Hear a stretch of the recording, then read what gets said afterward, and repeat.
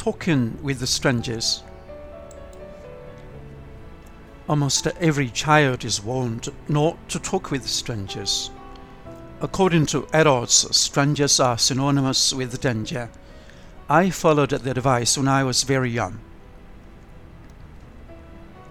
As I was growing up, however, I started to chat with the strangers on public transport and on the internet.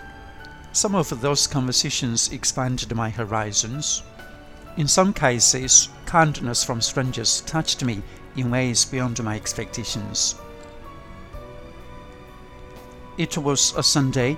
I was waiting for a bus at a bus shelter to go back to school. After I stood there waiting for ages, no bus came, however. With the seconds ticking by, I got worried and anxious.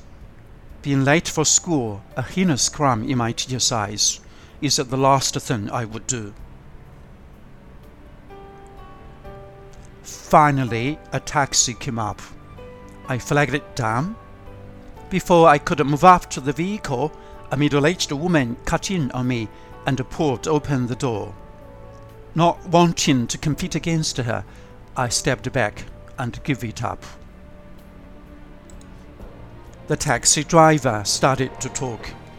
"Madam, I suppose you are just on a shopping trip. That girl is a student. She's going back to school. Why not let her go first?"